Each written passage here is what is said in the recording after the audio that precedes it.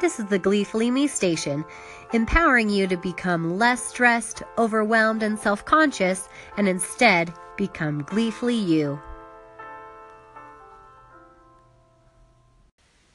Today I wanted to talk about why I do what I do, why I have these podcasts, why I teach women empowerment classes and e-courses, why I have the platform for Mrs. Mesa Arizona International to help women be able to overcome their inner critic, that bully within.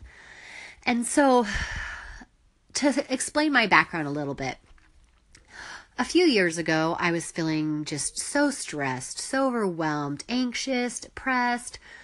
I just was feeling this all of the time for quite some time. And I finally realized, after I was struggling, it was causing anger, it was causing pressure for my family. And I decided I need to get some help. So I did. I went to counseling for 2 years. And I learned so many strategies that help me with all of these things. And these tools I'd like to share with you because I realized that there's so many women who are struggling just like I was and who don't even realize that they could use the help.